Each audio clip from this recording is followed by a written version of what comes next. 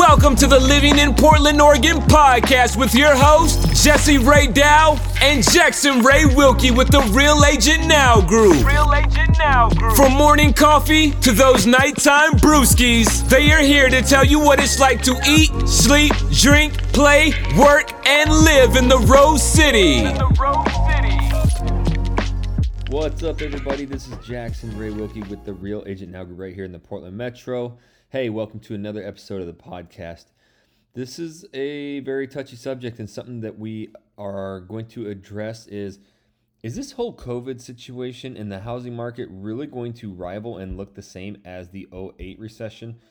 That's the one that we just went through, the one that everybody refers to. Everybody's waiting for this giant crash to buy all these houses for dirt cheap, and we actually break it down. These are actual, if you watch the video, we have all of these slides and statistical data, but Jesse's also going to go through all of this very, very deep to try and show 5 huge differences from the '08 situation to the COVID situation. Now, we are seeing, obviously, stock market, housing markets change in influx, but is it the same or is it different? So that's what you're going to find out in this episode. Somehow, some way, some of Jesse's audio got a little bit echoed, but it's still there. It's an incredible podcast, and if you want to know the difference between or the similarities between COVID and '08, this is the podcast you want to listen to. All right, let's get into it. Okay, I'm going to kick this off. Jesse's really brought us a presentation today, so I'm actually going to shrink us down, get us in the bottom of this screen, and we're going to let Jesse go and talk about these things. So first and foremost, let me get that going. I can hit Command 4. There we are. Jesse, with we'll get right into it with the recession and equaling a housing crisis. This is something you really wanted to touch on first and foremost. Why don't you go? Yeah, I definitely do, because we get a lot of clients and a lot of people in the media talking about whether or not 2008 is going to be repeated now with this COVID-19 situation. And it's a very fair question, because a lot of people only remember the last recession as being the housing crisis recession. And that's what took the housing market, from a very rapidly growing industry to a complete standstill. But there are 5 key indicators that we look at of why we do not believe that we are going to see a relapse of 2008. But, what we're seeing in today's economical standpoint is very, very, we are still seeing houses being sold. We are still seeing very low inventories, and we are seeing very steady rates out there. And we have people that are still willing purchasers and people that are still willing buyers. As long as you have a low inventory, which we would call the supply, and a high demand, which is obviously the demand, it's going to still continue to keep our housing market at a very, very strong position. Okay, so now looking at this chart, this is showing over the course of the last 5 recessions, what did the housing market do?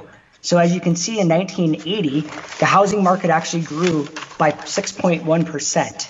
In 81, it was 3.5%. In 1991, it dropped 1.9%. 2001, when the tech bubble bursted and we went to that big recession, it still grew by 6.6%. And obviously the one that we know very close and dear to our hearts was the economical housing crisis recession of 2008, which the housing market dropped 19.7%. I added it's big time. I added the Great Depression over there on the far left because we saw a 27% unemployment rate over about a 6-year mark. Yet the housing market only deflated about 7%. So if your house was worth $100,000 back then, by the time that was over, it was worth $93,000. Economists still cannot explain to this day why housing prices do not correlate to the economy and follow the depressions or the recessions of America. And, I do know that there are some key indicators out there of exactly, maybe why the housing market wouldn't follow. It's a core acronym that I like to say. It's TIC, it's trend, indicators, and conditions. And we all know in 2008, the mortgage industry caused the recession. That is why you see such a dramatic drop-off in housing values in 2008 versus all the other recessions leading into that one. All right, so we're going to move on here, Jesse, and this is what you were just talking about, economist projections. Walk us through this. Yes. So in 2019, and they do this every year, they talk to the brightest economists in the United States. This is 100 of the top leading people that study the industry inside and out. So this is from 2019, and this is when they projected a recession would come.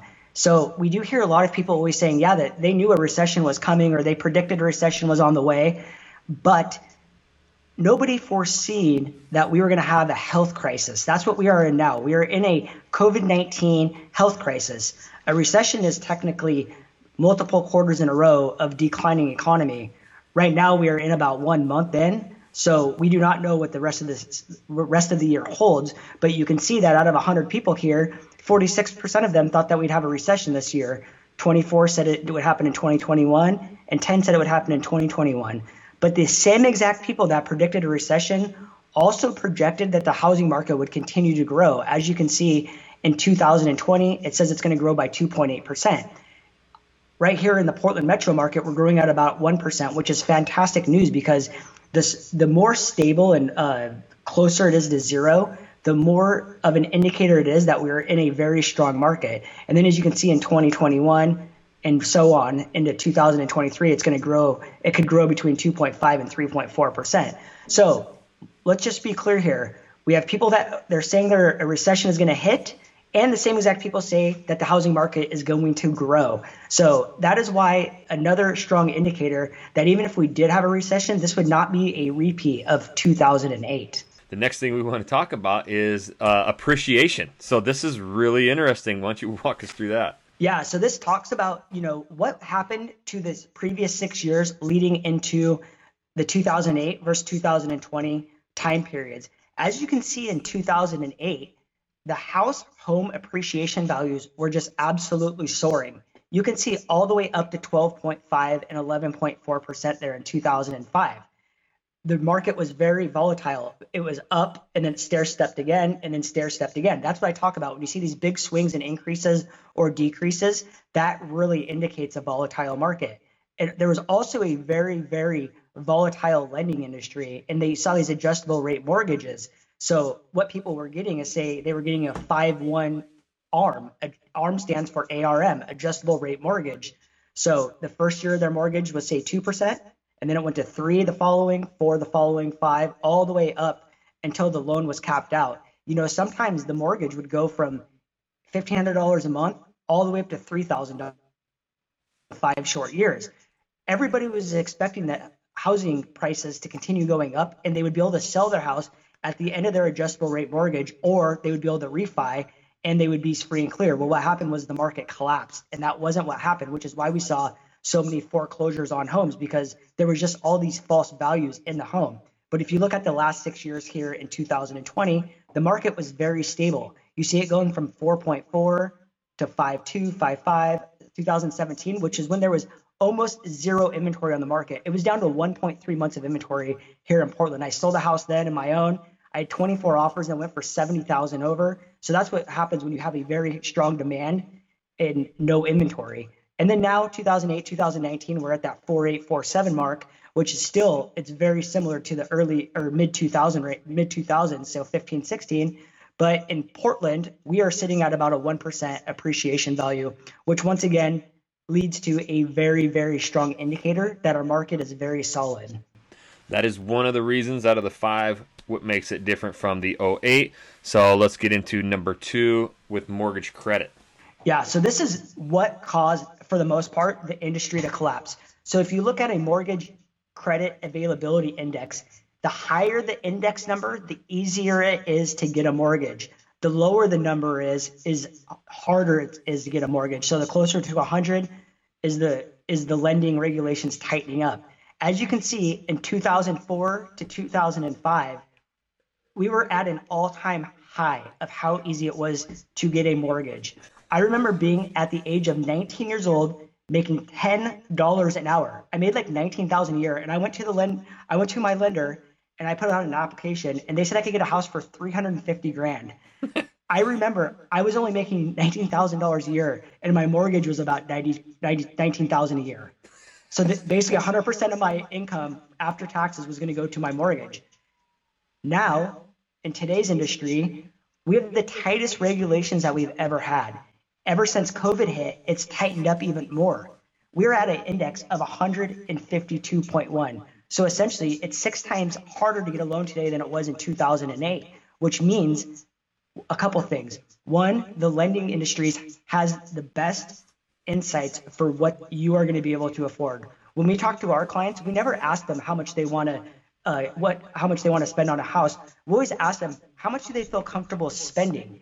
And if they tell us they feel comfortable spending $2,000 a month, we reverse engineer that backwards for them, so that way they can see the value of the home that they're going to purchase. We never ask them how much of a home they want to buy and then try to squeeze them into a mortgage. That is completely false. That is completely wrong. Our lenders' commissions are not based on the size of loan you get either. Almost 90% of the fees that go into a loan are due to taxes, insurances, and different regulations. So out of a $10,000 loan, $5,000 might go to prepaid taxes and interest for the loan. $4,000 might go to all the prepaids and fees that the state regulates. Then the lender might make $1,000. So 10% of that loan typically only goes to the lender. And when you purchase a home, all the real estate fees are paid for by the listing agent's client, which is the seller. The seller always splits those commissions with the buyer's agents 50-50. So if you're purchasing a home with us, you don't actually pay anything out of pocket for the home purchase of the real estate agent's commission. The listing agent's client, which is the seller, always pays those fees.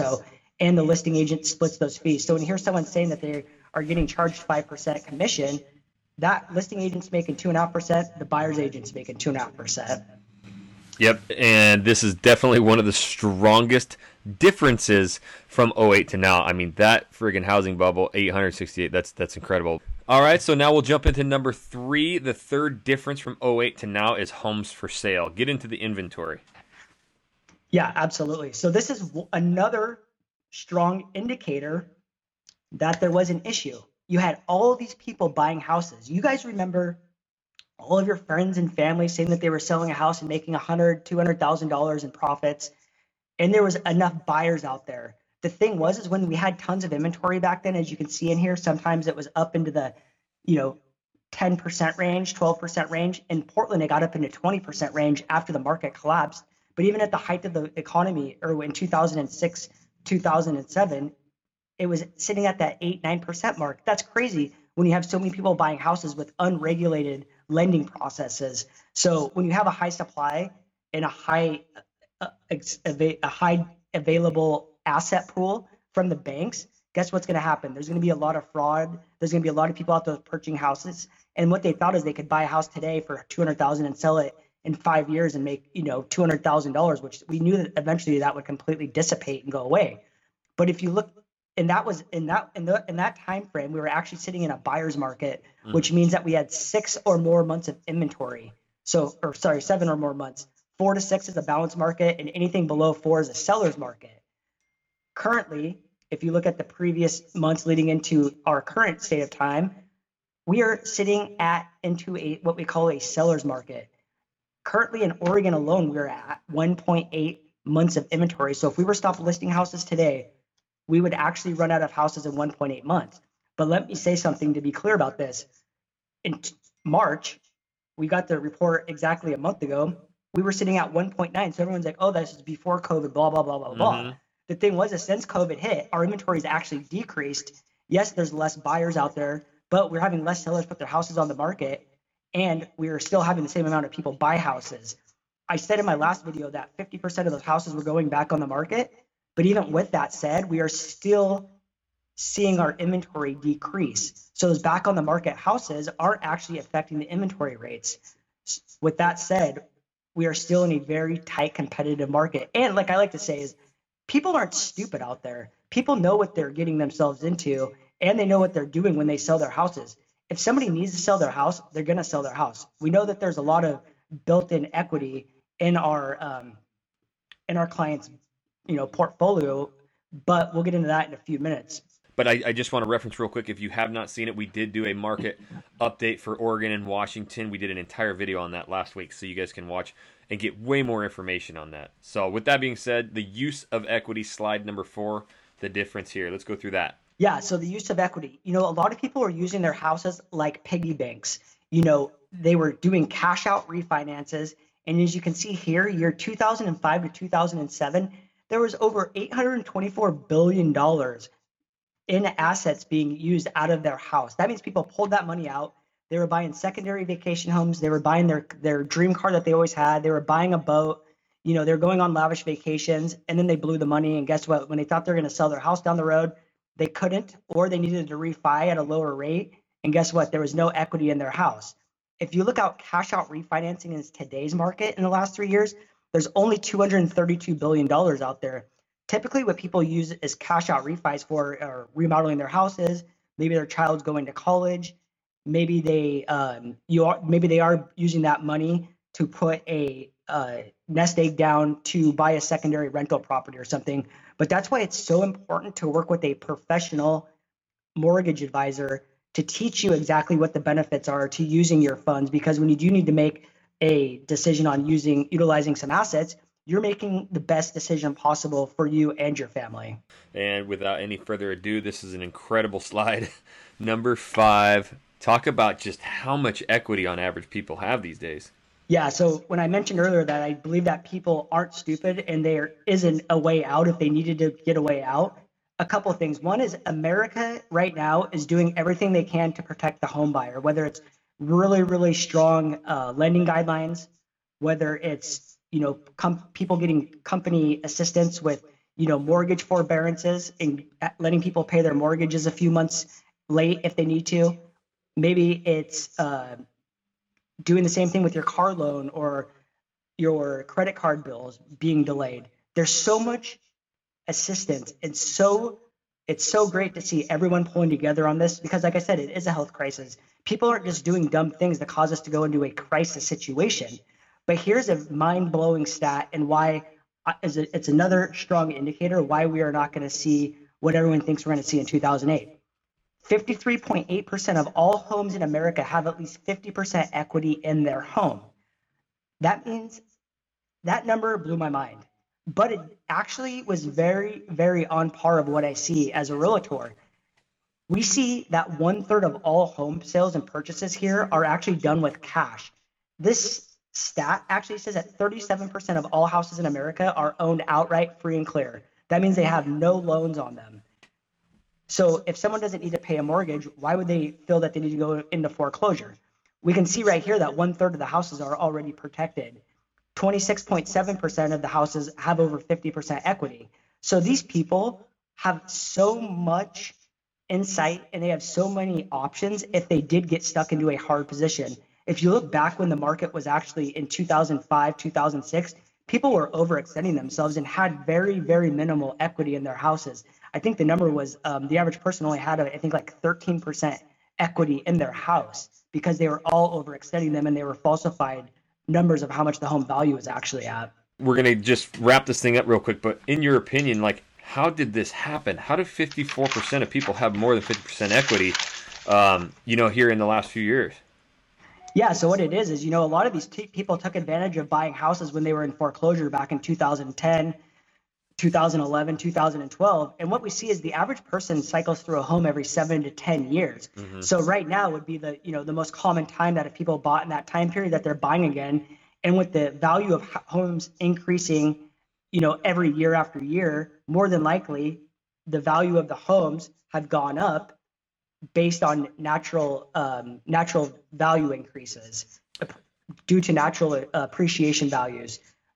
So when you have a very small amount of inventory available and you go to put your house on the market, you're going to get fair market value. In today's industry, when we put houses on the market, we put them on to sell in the first week because we all know that the longer a house sits on the market, the more likely someone's going to come in and lowball their offer because they already see the house has been sitting on the market. That's why we can look at true market values of homes, and we look at the comps in the neighborhood. And then obviously there's some give and takes based on, its location, its condition, and, that just location, condition. Right. And just a location and condition pretty much. All right, so there's the proof in the pudding, the stats, the data. There are huge differences between 2008 and where we're at now. But let's just sum and wrap everything up. Your thoughts, opinions. Yeah, absolutely. So the bottom line is, like I mentioned earlier, the acronym TIC, trends, indicator, conditions. As we know, the trends, what are the trends? We have low inventory and we still have a lot of buyers out there. interest rates are still very, very smooth, and the lending industry is got the highest regulations that we've ever seen. People have more assets built into their house than ever before.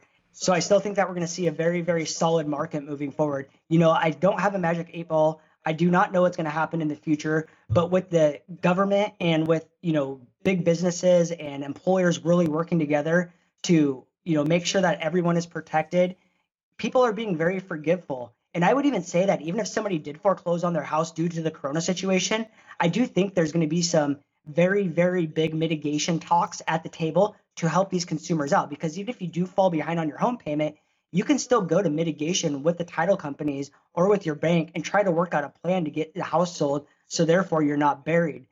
Also, one thing I will note is that buying a bank-owned house in today's time is way different than it was buying a bank-owned house in 2010.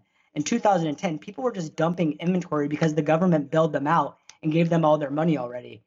In 2020, guess what? When you buy a bank-owned house, that bank owns the title of the freaking deed. So therefore, they're wanting to get all of their money out of the house. I've written multiple offers on multiple bank-owned houses at full price, and it's been rejected because not only does the bank want the money for the house, but they also want to be able to cover the realtor's fees. So that's why you're not seeing a lot of foreclosures out there in the market. Also, you need to see at least 6 inventory level of 6 to even see us start to hit the foreclosure market. So we still have such a giant shift to go back the other way, which we haven't seen since like 2010 to even get us in the foreclosure land. Yeah, so a really cool stat that I just read is that during the 2008, 2010 post housing crisis situation, we were seeing about a 4 to 5% national average of foreclosures, which meant, short sales, auctions, foreclosures.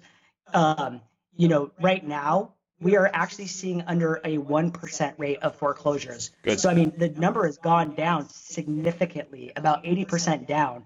Over the course of the last 100 years, someone might think like, oh, that number is very small. What does that even matter? Over the course of the last 100 years, that average nationally has been 3% year over year. So I would say that, it's very unlikely that this would ever cause us to see what happened in 2008 again.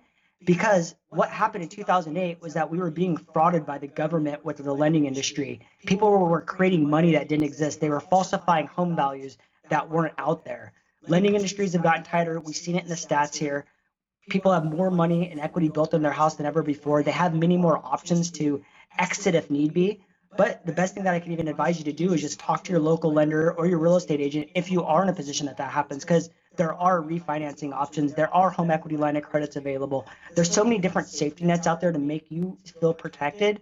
And I do want to state that if anybody does want to have a private conversation one-on-one, I'd be more than happy to jump on a Zoom call and have those conversations just to see what we can do for you. And if you ever just want to chat data, I love talking about numbers and I love looking at history. Yeah, this is absolutely what happens. We get calls, text messages, emails every day, and Jesse has these open conversations with you. And so I think the one thing that he's stated over and over in a lot of these videos is we're never pushing you to anything. In fact, we're going to really work through everything, get you here, make you understand the neighborhood, the housing market, the equity, everything. So that is a huge difference, and Jesse pours a lot of time and effort, as you saw, into helping every client. So